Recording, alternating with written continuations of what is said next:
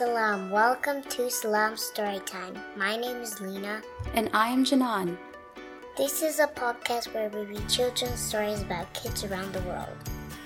Today's story is a kid's book about racism. Do you know what racism means? No. Okay, let's read to find out. A kid's book about racism by Jelani Memory. We have permission from Jelani to read this. Thank you so much.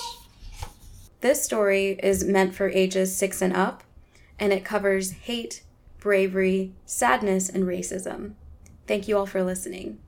Let's begin. This is a book about racism. For real. And yes, it really is for kids. It's a good book to read with a grown-up, because you'll have lots to talk about afterward. Just you? Keep reading. This book won't bite. Now, to introduce myself. My name is Jelani. My skin color looks like this. If you're colorblind, or in this case listening to a podcast, this is written in the color brown. Because my dad is black. And my mom is white. Which makes me mixed. Or African American, biracial, black, or a person of color. I'm proud of who I am and the color of my skin. But because of my skin color, people aren't always nice to me. Sometimes I get called names. Other times it's worse. The person doing it might not even realize that it hurts me a lot. But when they treat me that way, it makes me feel small. You see, some people believe that having different color skin means you aren't as good as others. That's called racism. What is racism? Racism means to hate someone and exclude them or treat them badly because of their race or the color of their skin. And it happens all the time. Not just in big ways, but sometimes it shows up in small ways. Ways that are almost invisible. Like a look, a comment, a question, a thought, a joke, a word, or a belief. Racism is one of the worst kind of mean someone can be. Because racism thinks being different is bad. But being different is actually good. Really, really, really, really, really, really, really, really, really, really, really good. 1000% good. Because being different means we have so much more to offer each other.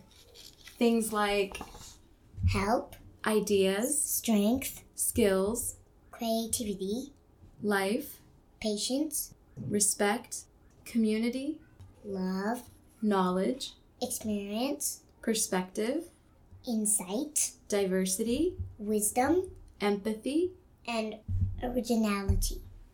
That whole being different thing, it makes us better, much better. So if you see someone being treated badly, made fun of, excluded from playing, or looked down on because of their skin color, call it racism. The end. That's awesome, Lena. So, do you know what racism means now? Yes. What does it mean? Racism means to hate someone.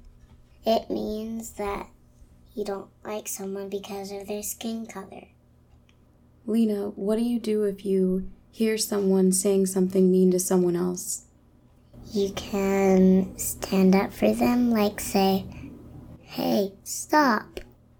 Yeah, and you can also always tell an adult. I think that's a great idea, and I think I remember us talking about that from the book Say Something by Peter Reynolds, so maybe we can ask about reading that one day too. We grown-ups try to teach kids as much as possible as they grow up. Things like how to say your ABCs, ride a bike, and even when to say please and thank you. Even bigger things too, like when to quit something and how to forgive. But there are a handful of important topics we often never get around to talking about. Things that are simply too hard to just bring up. Racism is one of those topics. And yet, what age is too early for kids to learn about racism? When is too soon for kids to learn about how to treat those who look different? Who is supposed to help kids learn about racism? This is a book designed to help get the conversation started, to help grown-ups and kids alike wade into a really tough topic and hopefully spark the first of many conversations to come about racism. And I wanted to personally thank the author and publisher Jelani Memory, an African-American entrepreneur, thinker, and constant learner who lives in Portland, Oregon with his wife and 6 kids. Hello, my name's Lena, and I'm 6 years old. I'm 18. I am Lena. I'm Janan, Lena's mom. I'm Humble, Lena's dad. We are a team with a mission to promote diversity in children's literature.